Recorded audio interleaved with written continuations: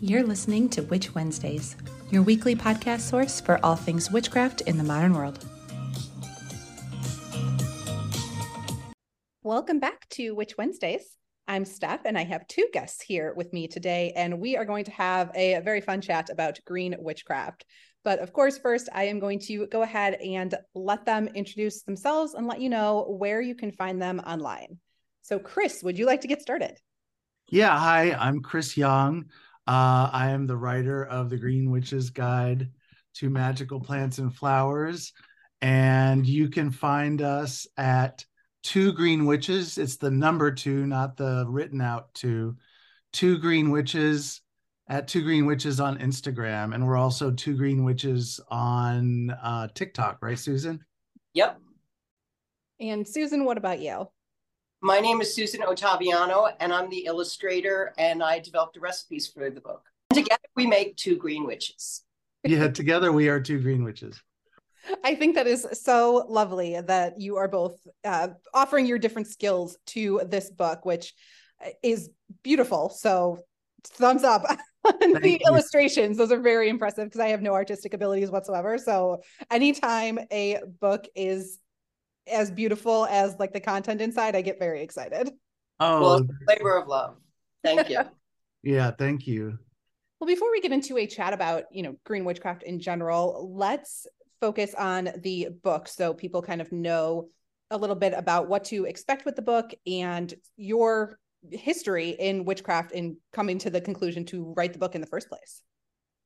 Well, we originally wanted to do a book about flowers. The two of us did. We were trying to figure out a way to combine Susan's art with my writing. And we thought about flowers, and we thought about how can we make it interesting and not just flower, and I was reminded of my first exposure to green witchcraft when I was in my 20s. I met a woman named Irma who worked at the place where I worked. It was back in the days, it was a talent agency. That was my first job, and it was miserable. And she worked in the kitchen. So I guess you would say she was a kitchen witch as much as she was a green witch. And I would come into her kitchen with tears in my eyes, getting my Bialy and my coffee from my boss. And she would teach me things that would ground me and that would make my life a little calmer. And they all worked. And I thought, well, we should call on green witchcraft for this book. And then we decided we would focus on love and make it about love and how to draw and attract to love. And that's kind of how the book came about. And then I don't want to say thank goodness for COVID by any means, but during COVID, we had the downtime to really do it. And the book really ended up growing organically for us. Like Chris said, it started out that we were just going to do this little kind of pamphlet with flowers and illustrations. And then it slowly grew into this whole book. Why don't we add the magical mindfulness? Why don't we add these? What about do you know? We had interest. We've always had an interest in Greek mythology and the history of all different types of myths and legends and flowers. And we just kept going. And so from the really small pamphlet that was going to come out, we grew it into this book really organically. So we're really excited about that. It really happened took on a life of its own. It was like magic. Yeah, it was like magic. The book really kind of emerged and made itself known to us over time. That is a great story. Chris, I think everybody can relate to having a job like that in your 20s.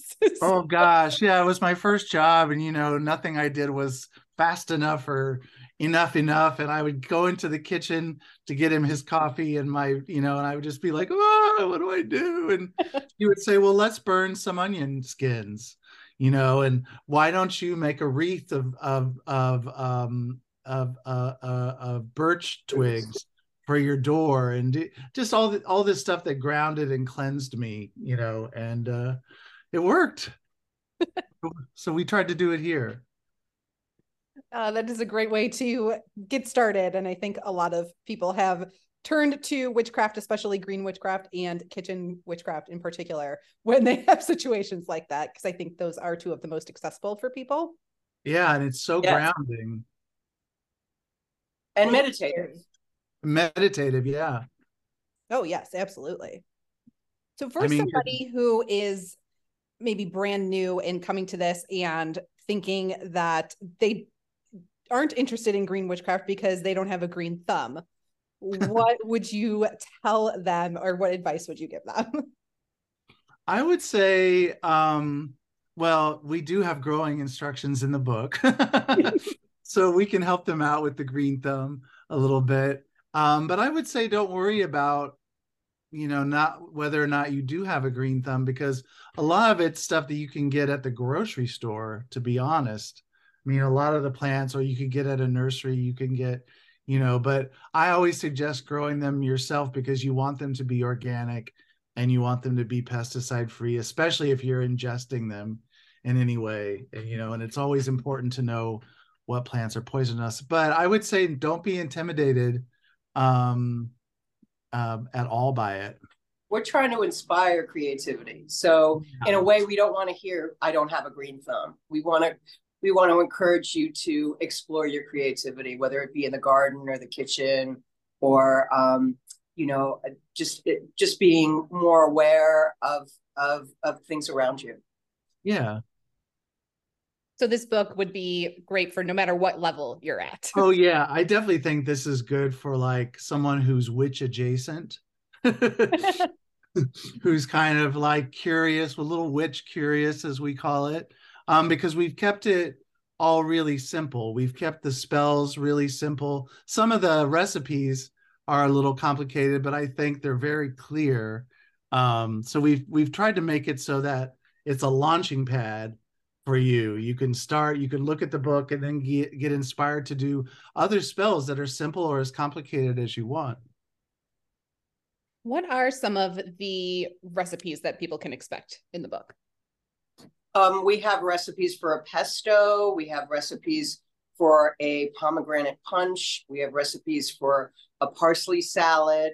Really, we have recipes for all the book is based on 26 herbs and flowers, A to Z. So we have recipes for all of the edible herbs or flowers. The rest, a lot of them are poisonous, like Chris said. But the ones that are edible, we do have recipes for. And we have a chapter that's about a special love meal that you could serve to your beloved, or you could make for yourself, which is a very mindful practice, just to make yourself a beautiful dinner and a little self-love. So yeah, we tried to make it not a manipulative kind of love spells, but the kind of spells that you can do for yourself, for your cat. We tried to make it what's the best word to say? Not intimidating, just not inspiring. intimidating. Just inspiring and a jump off point. We're really about not following all the rules, or if this inspires you to make, we have a tulip oil. If this inspires you to make like a rose petal face cream, that's great. And we'd love to hear about it. Yeah. I like that, because first of all, you are talking to a whole group of podcast listeners that are animal lovers. So you're in the right place. As soon as you said cat, this is the right group. Yeah. Well, we consciously made the book vegan too, for that same reason. We're animal lovers, and we thought, well, let's make this book as zen and cruelty free as possible. So all the spells are cruelty free. I enjoy that. And I like that you mention, self-love and things as well, because usually love spells do sort of get that bad rap that you're trying to manipulate somebody else to fall in love with you. But that's not really what love spells are at the end of the day. Not what they have to. Ours are just drawn to attract love into your life, or to attract a loving feeling for yourself, or, so it's not really like, throw the rope around their neck and pull them into the house. Or take the time to make the mushroom pasta, cultivate, buy your mushrooms at the farmer's market, make your own dinner with love, and enjoy it. You deserve it. Yeah. That is an excellent idea, because I don't think that we focus on self-love enough. So it's definitely something that I am trying to bring more of into my life, because I don't do that for myself, where I'm just going to sit down and make a nice meal that's just for me. I only do it on the days where I am feeding my husband. And Yeah. Firehouse, I should do it for myself as well. But maybe you want to have a bath to yourself, where you have like the jasmine bath salts that you made, and put some rose petals in the tub and light some candles and have some apple tea that we have a recipe for. It's everything's designed so you could just do it for yourself too. If you take care of yourself, it puts you in a better position to take care of others. So Yeah. I think the other part of our book that kind of it like slowly, I think this was the last part we added to it, is we have a section called magical mindfulness. And it really is about, you know, being aware of your surroundings, being aware of these things, enjoying the simple things in life, and really treasuring them. Yeah. Do either of you have a favorite recipe in the book, or a favorite plant that is featured? Well, it all started with roses, so I guess we love the roses, but recently I've been loving the Queen Anne's lace chapter. And I've been like really into the basil lately. And plus I love pesto. Oh, great season for it. Yeah. Yeah, absolutely. I can grow a few things. I wouldn't say I don't have a green thumb. I'd say I am still learning. I'm in the process of learning. Right. But basil is one of those things that I am confident in, because that just grows like crazy. Right. I think that's the cool thing about Green Witchcraft, is that it's always about learning. Like I would not say that I'm an expert on anything, but I would say that I'm constantly learning and looking things up, and I think for me that's a part of the fun of Green Witchcraft, is there's always more to learn, and there's always more plants to know about. So I love that. We like to encourage people to be curious, you know. Absolutely. Yeah. And I like that you say that you're not an expert and you're always still learning, because I have been told really to have a certified wildlife habitat. He's amazing. Oh yeah. I was very excited. I got the garden certified a few years ago. And, you have to do certain things. You have to make it a living space and a habitat space and a place where they can feed and nest and get water and blah, blah, blah. And I was really excited about getting my garden certified. It's amazing. I didn't even know that you could do that. Yeah. So it's my garden is all devoted to being a habitat. It's pretty too. It's not that I'm not making it so much so that it just looks like, it kind of does look like a wild, crazy jungle, but I think it's a pretty wild, crazy jungle. It's gorgeous. His garden is amazing. Oh, it must be so beautiful. Thank you. Yeah, thank you. It's 20 years in the making. And like I say, I'm not an expert, but over time, spending time with the plants, you learn what grows and what scenario, what doesn't grow. And I think gardening really teaches you about patience, because some things don't, like I planted a wisteria, I think 10 years ago, and this was the first year it bloomed. It took that long. So, you have to learn to just kind of sit back and wait. Which I have mentioned on this podcast before, of all of my skills and everything in life, the thing that I cannot do is be patient. I am so bad at it. I'm trying so hard. I'm so impatient. The one place, I will say, the one place in my life where I feel like I've learned to go, okay, I'm planting this Mantillaha poppy, and I know that I'm not going to see flowers for several years. So I'm just going to let it do its thing. And I'm going to not stand with my hands on my waist going, come on. And then I just go worry about other things like the book and stuff like that. I am trying to be more patient. I have roses for the first time this year out in the back, because there was like a little stick that fell off from my mom's garden, and she put it back there. She's like, no, I swear it's not dead. It's going to have roses. And it's been about 5 years, but it finally has roses this year. That's great. Congratulations. See, just a little TLC and some love, and yeah. I know, I could not believe it, but I'm excited that roses are in the book. Now I can do something. Congratulations on your rose. In terms of just your witchcraft and practice in general, whether or not it's in the book, do you have anything, any sort of spell work or ritual that you do on a semi-regular basis? I know every day looks different, but maybe weekly or monthly.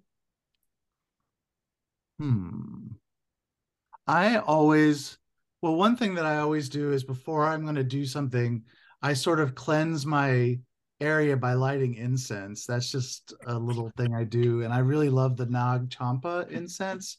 And I love lavender incense. That's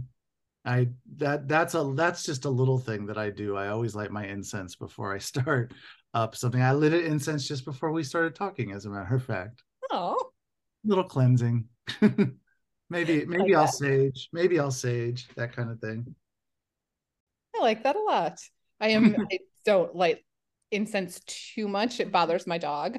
But I love that. I love when it works for other people, because I know that is very popular amongst witches. Yeah, I love it. Susan, did you have anything that you do sort of regularly? I think I consider myself more like an art witch. So I think things that you're doing for me to get into the flow state. And that might be having a cup of tea, taking a walk. I guess that's what relate. Have you ever heard of like The Artist's Way, the book?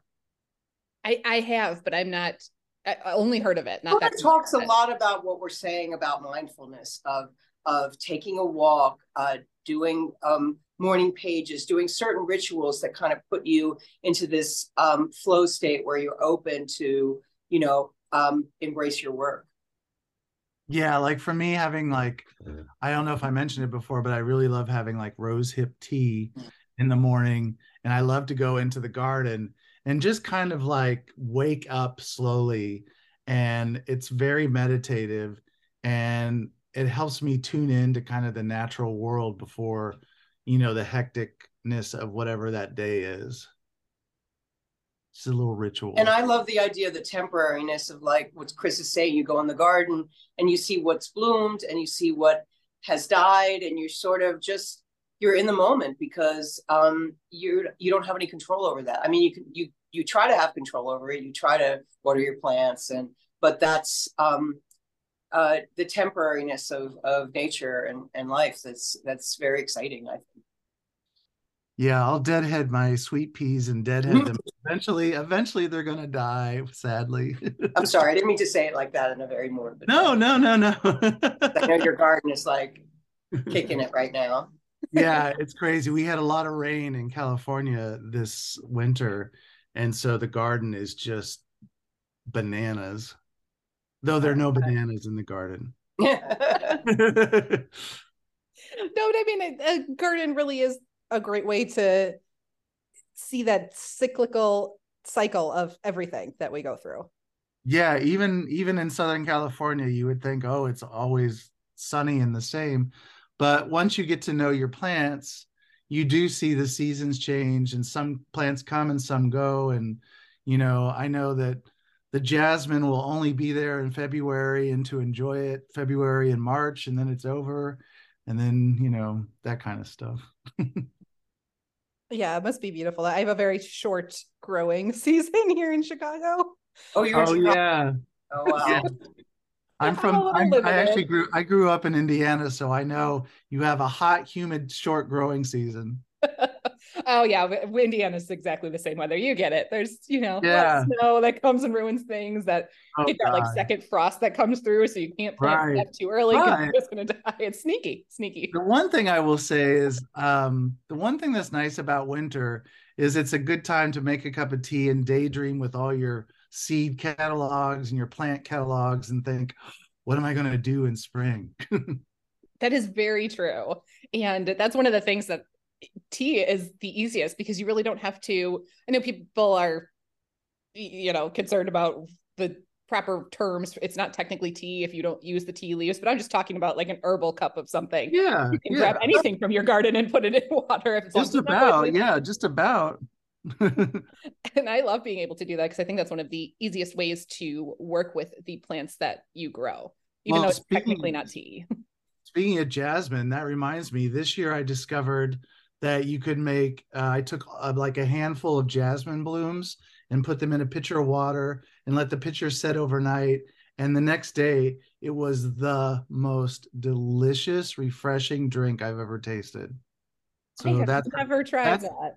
that's going to be my new spring ritual is jasmine water. Ooh, that sounds lovely. I know it even sounds good. It's better than it sounds.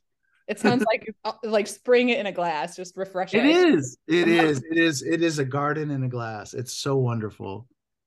I feel like rose tea is the same thing. Like that's why I love rose tea so much, is it really feels like, wow, you're just immersing yourself in roses in the best way.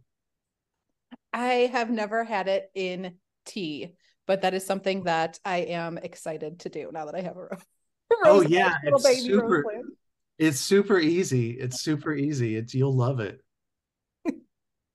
Are there any plants that you keep around either, close by or inside your house that you use for its properties rather than, specifically taste, making a recipe, anything like for, let's say, prosperity or protection? Do you have any favorite plants for those?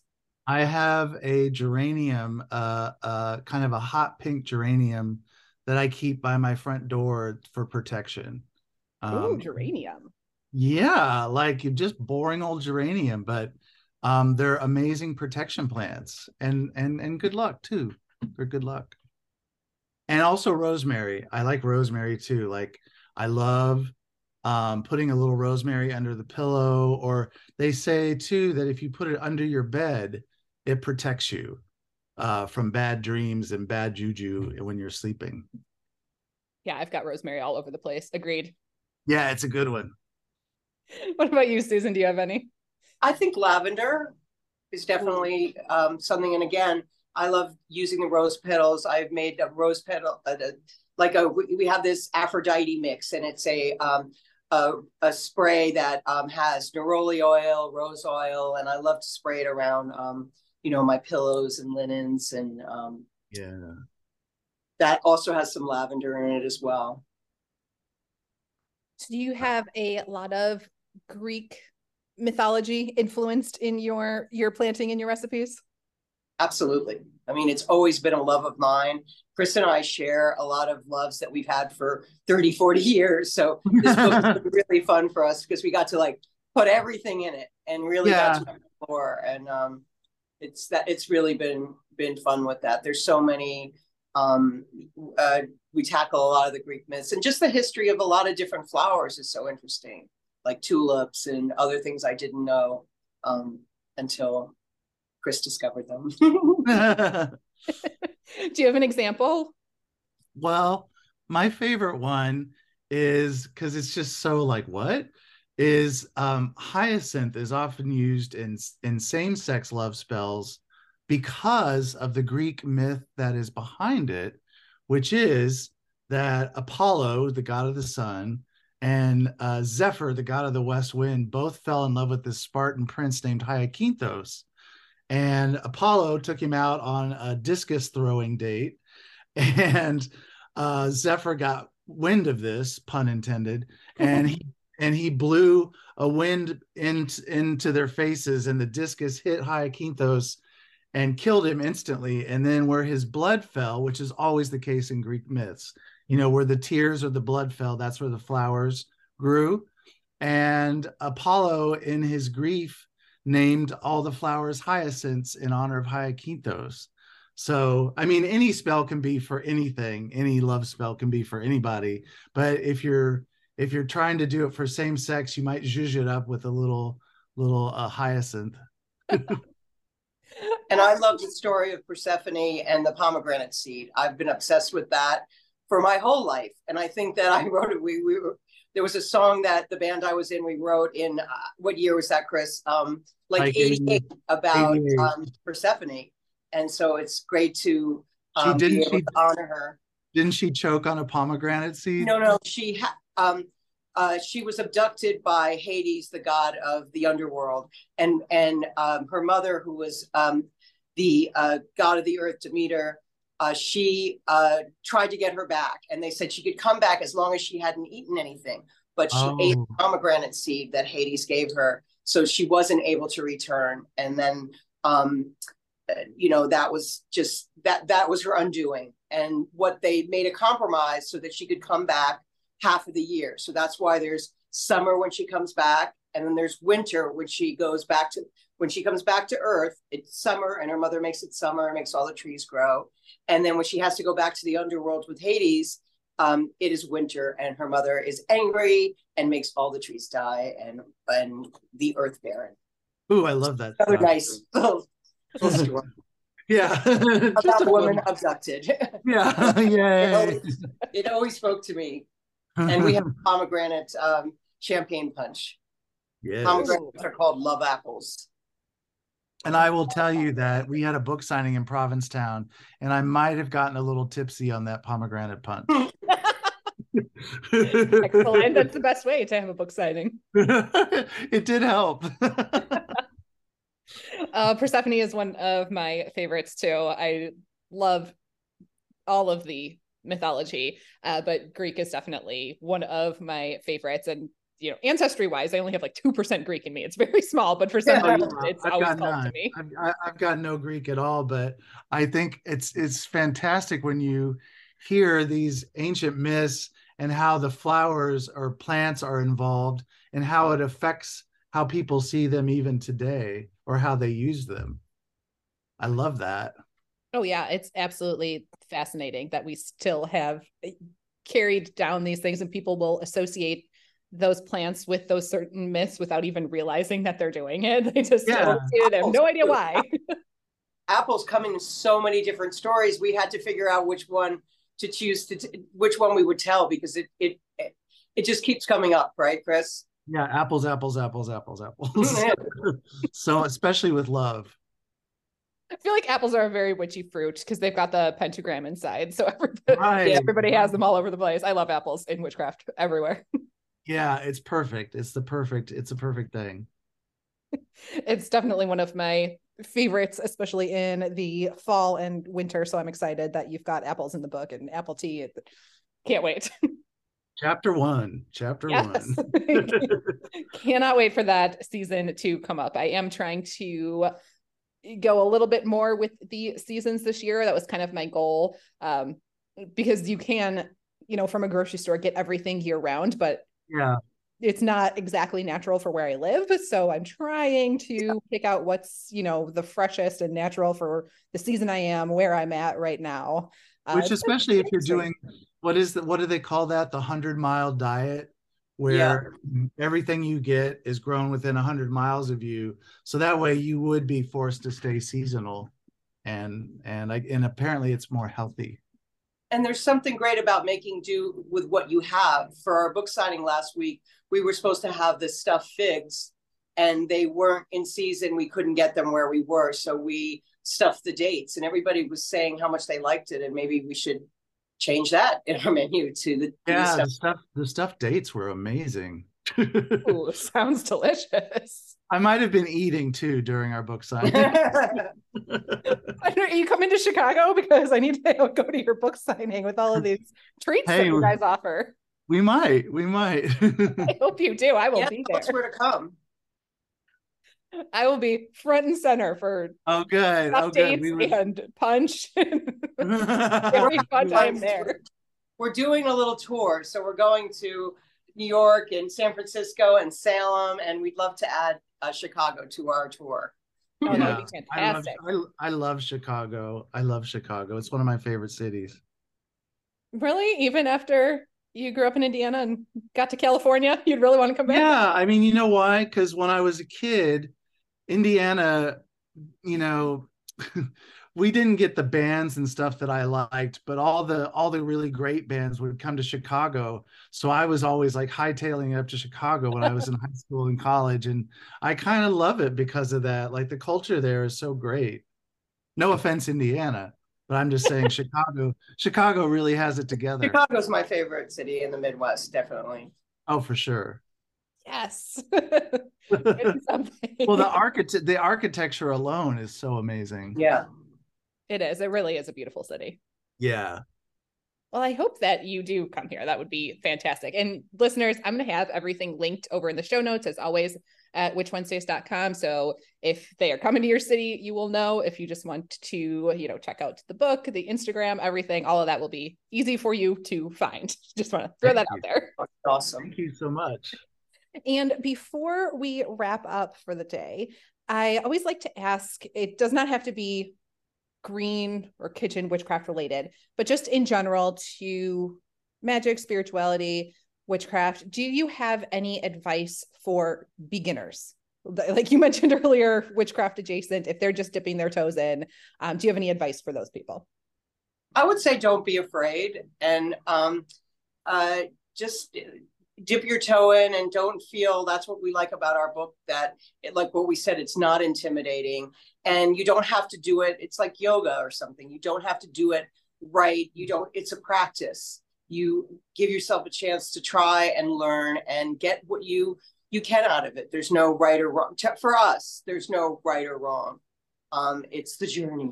Yeah. Yeah. And I would say really follow your instincts. Go with your gut. I would say that's a good advice in general. Yeah. But follow your instincts, and that's probably the best you can do when you're like approaching witchcraft, is like, what feels good in my heart to be doing.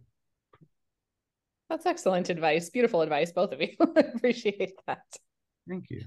Well, I want to thank you both so much for your time today and chatting about your book, sharing your story. I know that everyone who has listened to this podcast has deep interest in green witchcraft and kitchen witchcraft. I get questions about those two things all the time. So I am so thankful that you offered your expertise and that you wrote and illustrated this great book. Thank you. Thank you so much. It was so fun. It really is. I am going to have a picture for everyone who's listening to see, but it looks like love on the cover. Like, it's just so beautiful. That's awesome. I'm so glad you feel that way. And also what you're saying is to approach all your spells with love, and to, cook with love, and create your garden with love. And that, that's the secret ingredient. Yeah. That is wonderful. Thank you so much for being here. And listeners, that's everything that I have for this week. I will see you all next week. Mom deserves the best, and there's no better place to shop for Mother's Day than Whole Foods Market. They're your destination for unbeatable savings, from premium gifts to show-stopping flowers and irresistible desserts. Start by saving 33% with Prime on all body care and candles. Then get a 15-stem bunch of tulips for just $9.99 each with Prime. Round out Mom's menu with festive rosé, irresistible berry chantilly cake, and more special treats. Come celebrate Mother's Day at Whole Foods Market. Need even more? Subscribe to Patreon and YouTube for exclusive bonus content. Order a themed witchcraft box every month through Witch Wednesdays on Etsy. Be sure to follow on Instagram at Witch Wednesdays Podcast. Find all these links and more at witchwednesdays.com.